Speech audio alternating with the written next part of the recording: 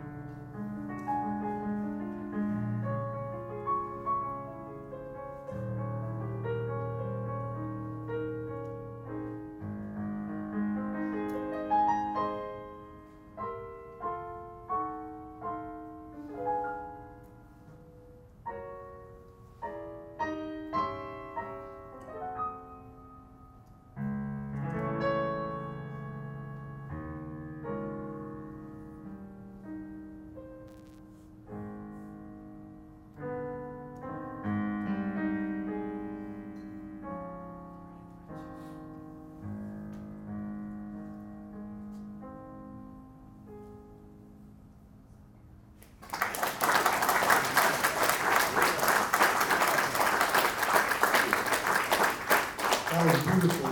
Definitely we appreciate your talents. Right now I want to introduce Reverend Harry Watson. He's director of the Southern Baptist Nevada Baptist Convention. Did I say that? Baptist Association, I'm sorry. I've promoted you.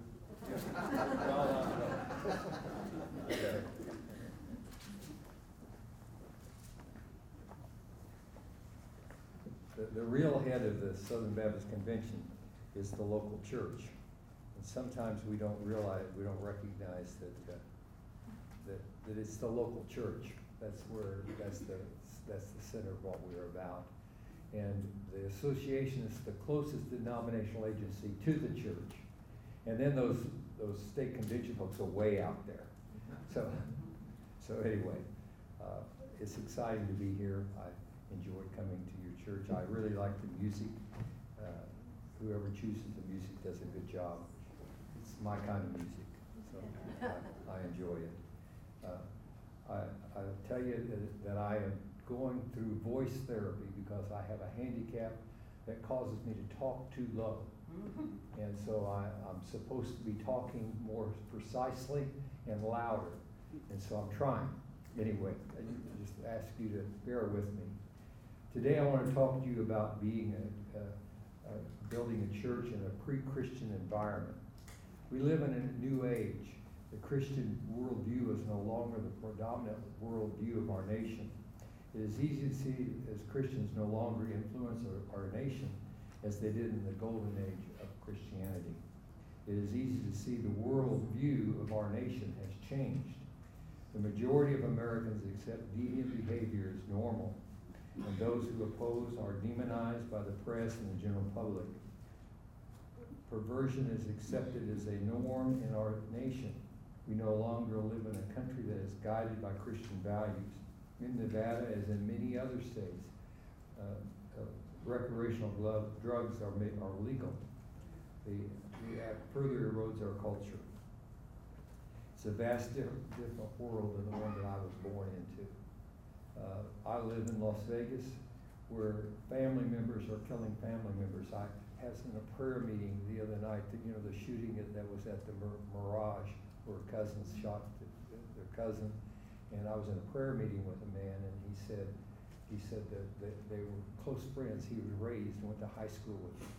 And then another time I was in a prayer meeting, and the man said, I want you to pray for my cousin, funeral tomorrow, the family. And another man said, well, he was my cousin too. And they didn't even know each other, but they were cousins because, their cousin had been killed. Family members are killing family members. People are dying, and drugs are illegal. It's a mess out there. Greed and pleasure and self-will control our society. Our nation is not safe. We exhibit no consciousness, no values, and no shame. Our nation has lost its footing, and we are living in a heathen world. The golden age of Christianity was between 1946 and 1964. Our nation was guided by biblical values. We were at peace. We were living the good life. Peace and contentment was the norm. Billy Graham held out the famous LA revival. It started out as a 2-week tent meeting, and it ended up months later him preaching at the Las Vegas Coliseum, where thousands of individuals were saved. That movement lasted for years. It spread from here to Europe, across Africa and Asia. It was a time when people were honoring God. In 1952, we added in under God to our Pledge of Allegiance. We were a country that was honoring God. In 1954, the Southern Baptist Convention held a Million More in 54 campaign. The idea was that we wanted to baptize 1 million people in a year. We didn't, but we baptized 475,000 people that year, more than we had ever baptized in any other year, because we were a Christian nation and people accepted Christian values. Things changed about 1964. We moved from what was called the Christian era to the modern era. As a nation, our values changed. We were often called the humanistic era. We stopped honoring God and adopted a humanistic value system. The values of a humanistic society included reality is restricted by what can be observed or proven. There's no room for faith. The pinnacle of the universe is human being. There is no such thing as God. All knowledge is inherently good. There is no evil. Humans are the highest developed animal. There is no spirit. Evolution is not creation. Individualism, we set our own rules, and anti-authoritarianism, we did not obey authorities. Modernism was an anti-Christian worldview that affected the church. The Boomer Church came out of the results of the modernist movement. Churches dropped accountability. One of the things we see in many churches today is we're back trying to have accountability. But churches quit holding people accountable for their actions. Attendees were not members, they were just attendees. Therefore, the church had no authority over them. Members lived private lives.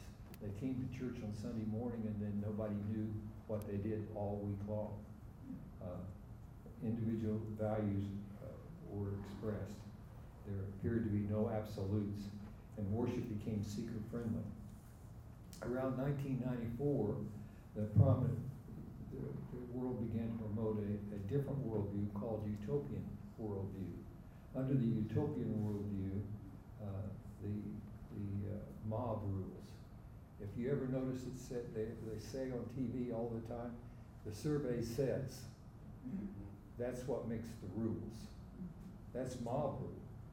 Whenever it's what the majority say, that's mob rule. Modernism said if it feels good, do it. The utopians say whatever the people think is right. Both have led our nation from being the most powerful nation of the world to one that is suffering in its image around the world. Prior to 1964, we were a Christian nation. From 1964 to 1994, we were a post-Christian nation. Now we've raised 3 generations of children who are without God and are what I call a post-Christian world.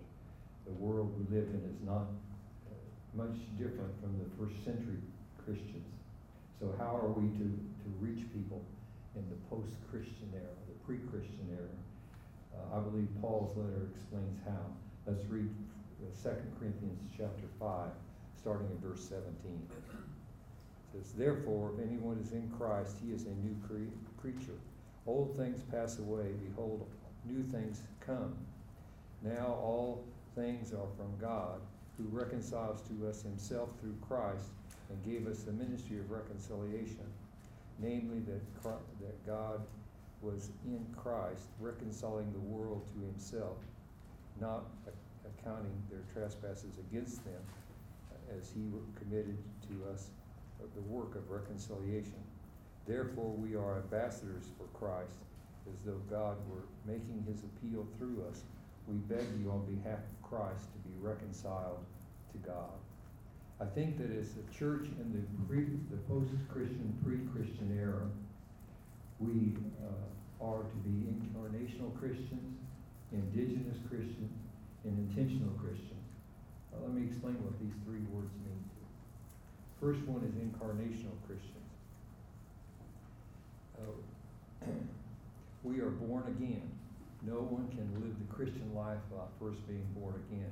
It is Christ in us is the hope of glory. Every person is a sinner, and we all were the same before we came to Christ.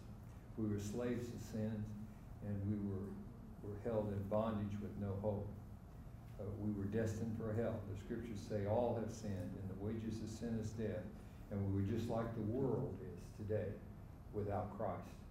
But a miracle happened. While we were yet sinners, Jesus took punishment for us and died in our place. The free gift of God is forgiveness of our sins, freedom from slavery, and eternal life with Jesus in heaven. Praise God, he has done it all. We are free. Verse 17 says that we are a new creature. Old things have passed away. Behold, new things have come. Our old nature is being replaced with a new nature. In our old nature, we were immoral, impure, sensual, full of idolatry, sorcery, enmity, strife, jealousy, anger, disputes, drunkenness, and carousing. But in our new life, we've taken on the nature of Christ. And Christ in us is the hope of glory. It is no longer I that live, but Christ that lives in me. An incarnational Christian is a person who allows Christ to live through them. And so in order for us to reach this century, the people of this generation, we need to die to self, and we need to let Christ live through us. And I chose a passage. There's a lot of passages that I could have chosen to describe what an incarnational Christian is, but I chose a passage out of Galatians chapter 6, starting in verse 1. And it says, "Behold, even if anyone is caught in a trespass, you who are spiritual, restore such a one in a spirit of gentleness, each one of you looking to yourself, so that you too will not be tempted. Bear one another's burdens, and thereby fulfill the law of Christ.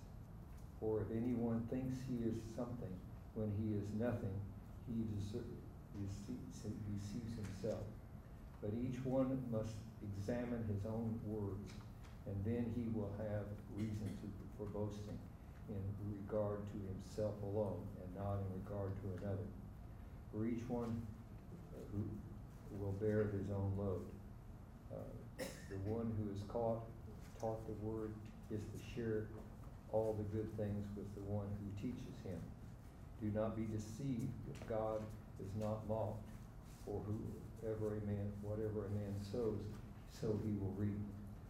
For the one who sows to his own flesh will from the flesh reap corruption, but the one who sows to the Spirit, from the Spirit reaps eternal life. Let us not lose heart doing good, for in due times we will reap if we do not grow weary. So then, while we have the opportunity, let us do good to all people, especially to those of the household of faith. I think that in this passage there are 9 things that should characterize a incarnational Christian. The first thing is, brethren, verse 1 says, brethren, even if one is caught in a trespass, you who are spiritual should restore him in gentleness. It's a matter of attitude. It's a way we approach people. Sometimes we approach people as a cop. We go up and say, "You're no dirty, rotten scoundrel. You've got to turn or burn." That's not what God said to do. What God said to do is that we're to go in meekness. We're to go and approach them and say things like, "I see that you need help. Let me give you a hand." The attitude should be one of a rescuer and not a cop.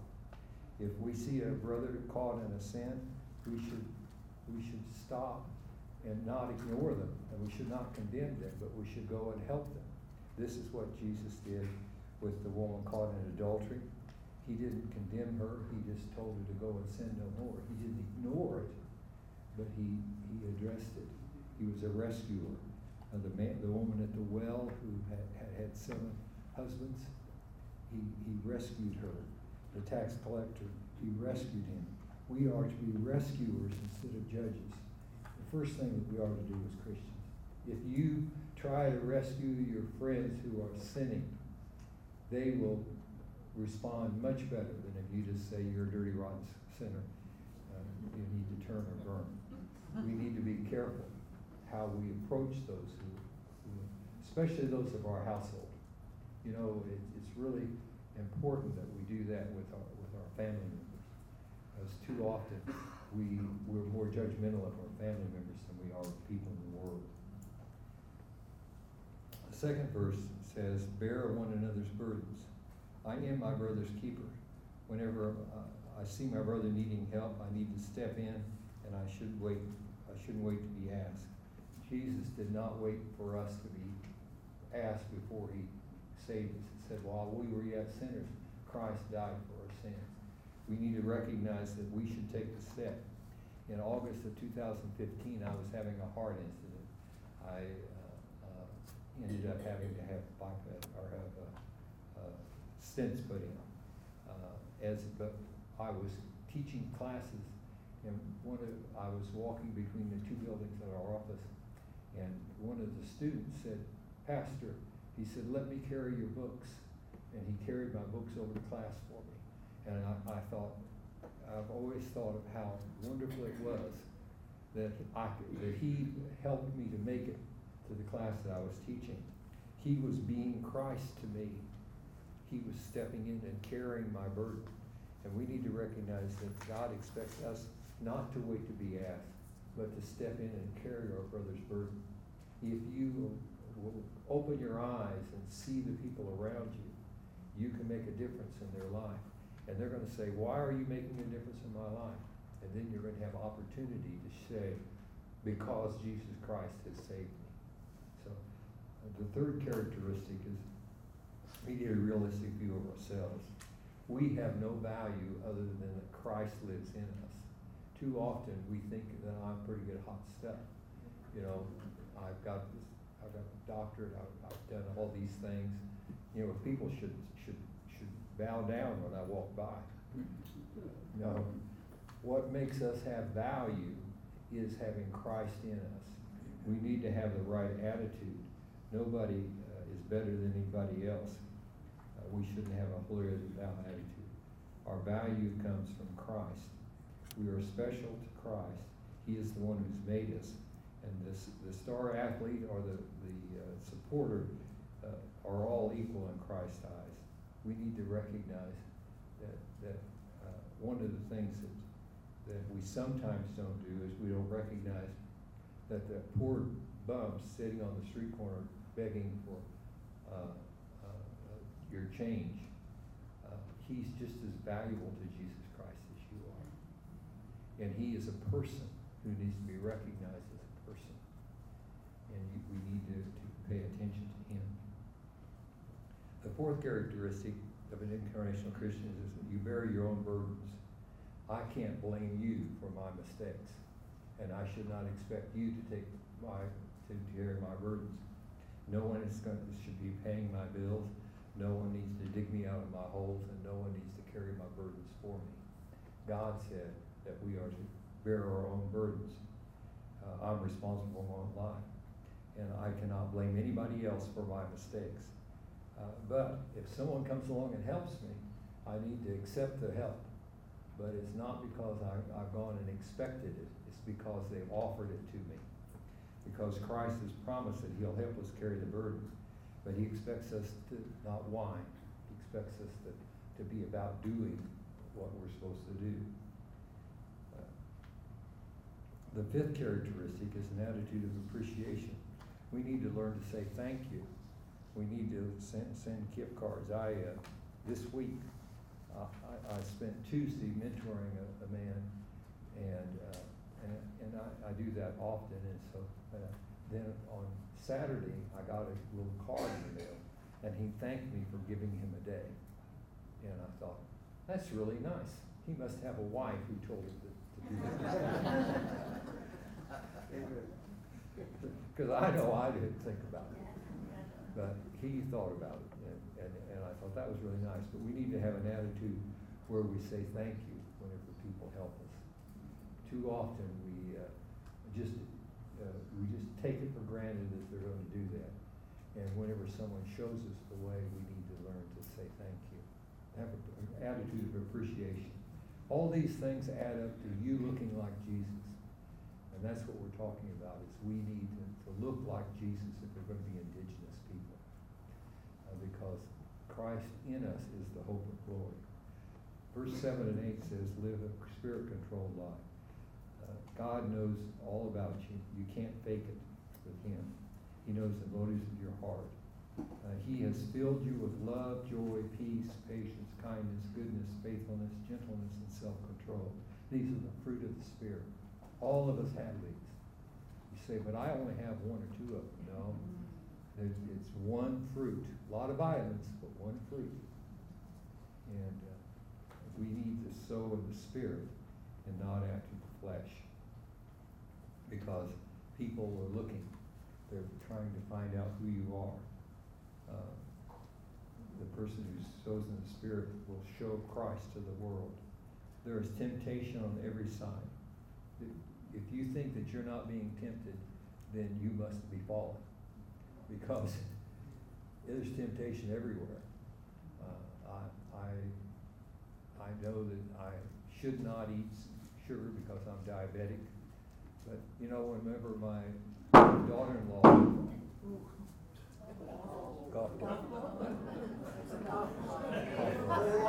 yeah. I know that because I live on a golf course. I hear that sound in my house.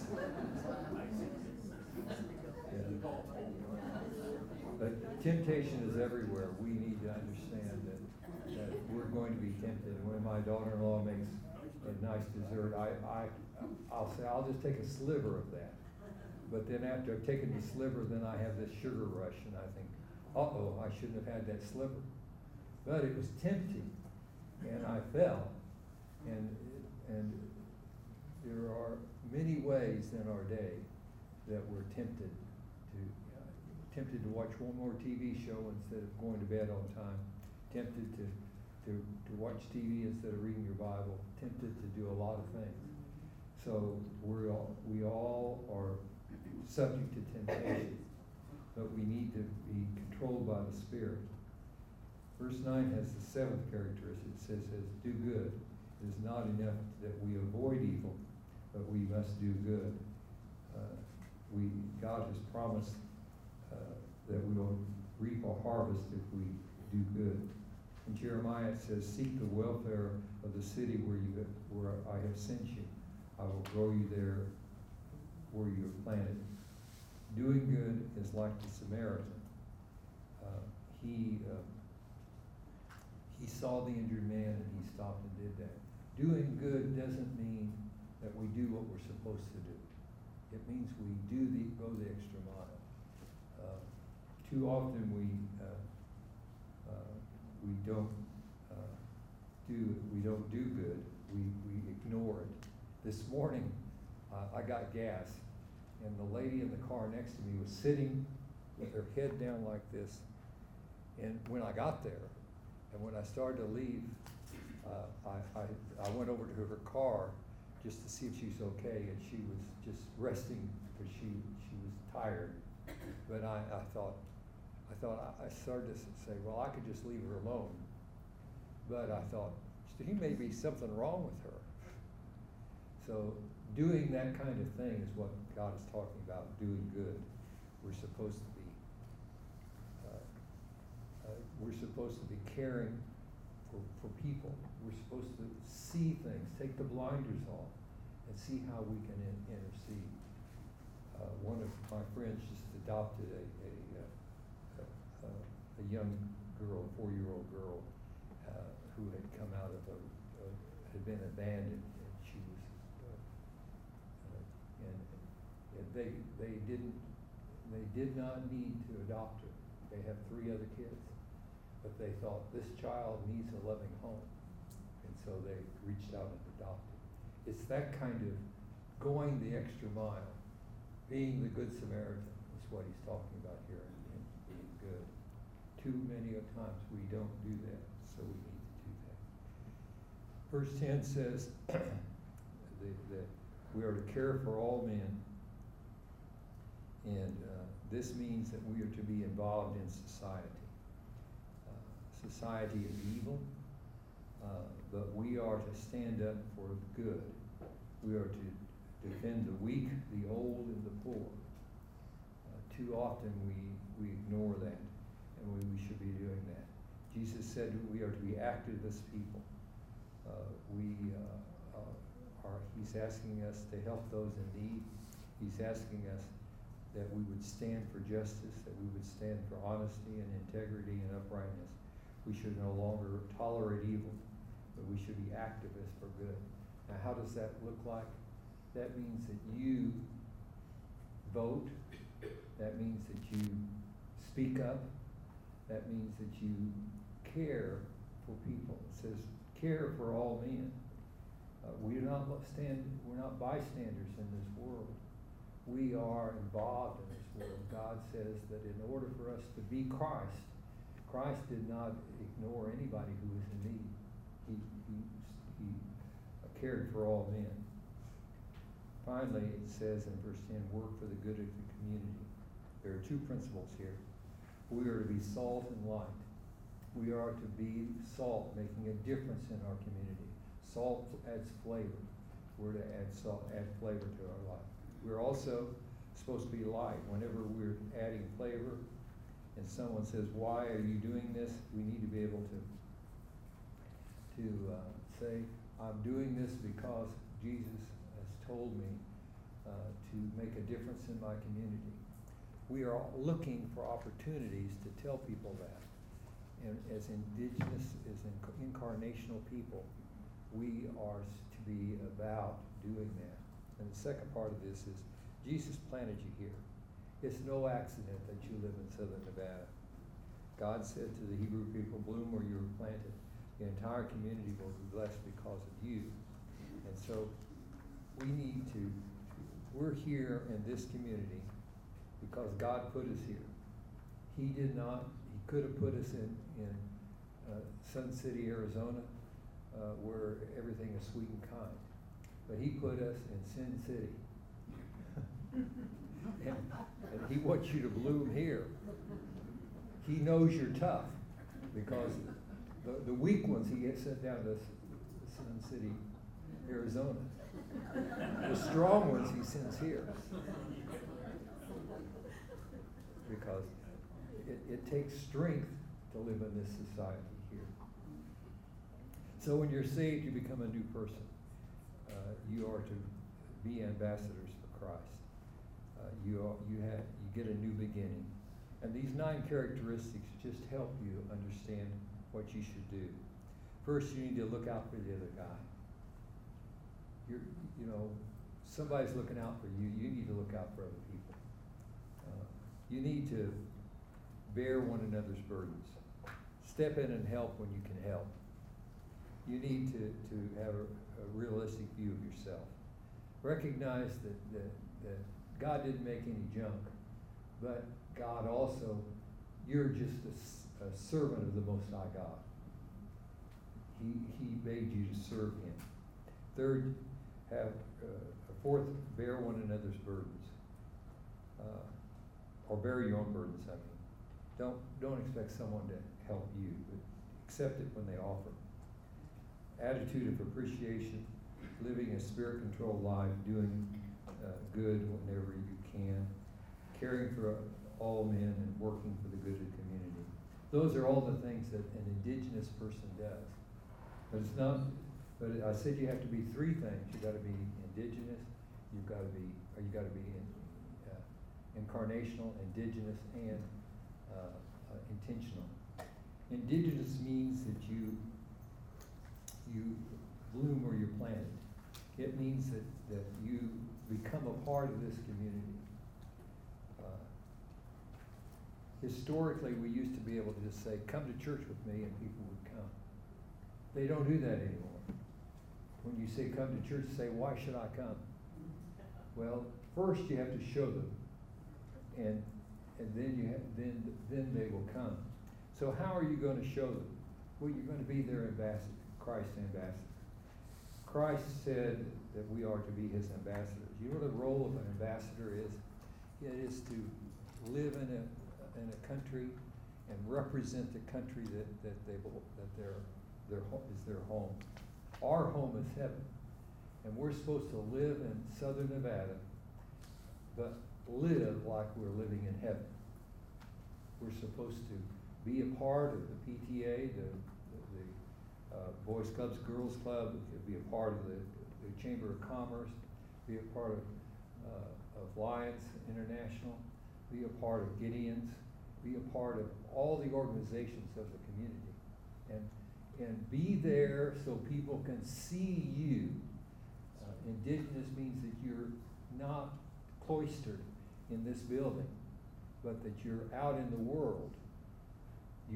On Sunday you come to worship God, but on Monday through Saturday you're in the world, and you're representing Jesus. You're indigenous to this community. Too many people become a holy cluster. They don't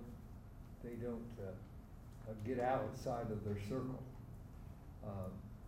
You need to be involved in this community. I know it's a terrible thing, but you need to be on the Homeowners Association Board of Directors. It's hard. I have a friend who's on the Board of Directors. It's hard. Nobody likes you. They yell at you. They blame you for all of the things that went wrong. But if you can do that and be a Christian, just think of the witness you're making. And I'm just using that as an example. There's a lot of places that God gives you a passion for something. Go there and be Christ there. That's what being indigenous is all about. And then the other thing is we need to be intentional. Christ said that we should beg them that they should know Jesus Christ. We should be about telling them about Jesus Christ. We should make sure that everyone has opportunity. My grandson, who's I've talked about last time I was here, I think, he has such a burden for his friends, because his friends are not Christians. They're out of this world, and he just wants them to be saved so badly, and he talks to them and talks to them and talks to them. I keep saying they're looking at how you're living. If you're living like they are, they're not going to hear your message. But he's had some who accepted, and it's a hallelujah day whenever he does that. But we should all have that kind of burden. We should all be about telling people about Jesus Christ. We should all be about sharing Christ with those that we know. Because it said, the Bible doesn't say we should ask nicely. It says we should beg them that they should know Jesus Christ. It's a pretty emphatic word. And we need to understand that being intentional is important. If maybe you're here today and you've never accepted Jesus Christ as your personal Savior. I know that we all were in that condition at one time. What Jesus has done is he died for us. while we were yet sinners, Christ died for us. He took the burden of my sin and he nailed it to the cross. And he died and went to hell, I guess, I don't know. But he died and went to the grave. And after 3 days, he was resurrected to a new life. And as he came out of that grave, he promised that all who would believe on him would have eternal life. All who would believe on him would have their sins forgiven, have their sins forgotten, have their life restored, and would be blessed with his presence in their life every day. And to live without Christ is to be a slave to sin. But to be a Christian is to have Christ as our lead, as our guide, as our Savior.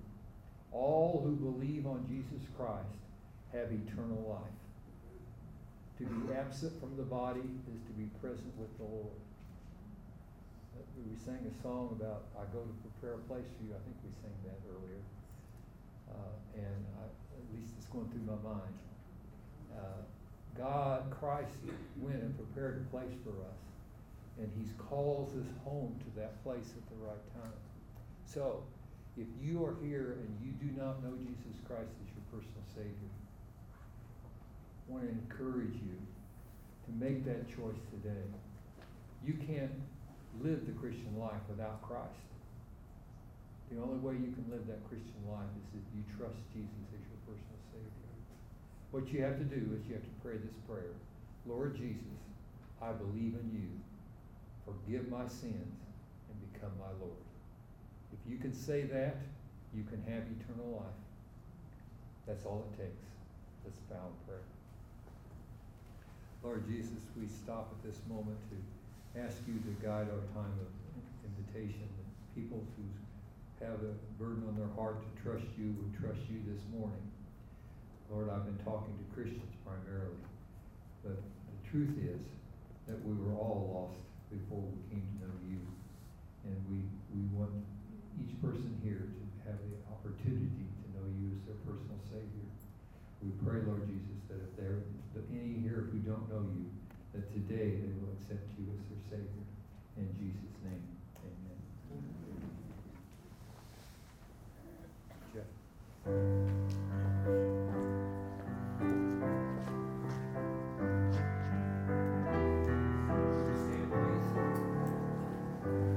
We pray that you have been blessed by today's lessons from God's Word.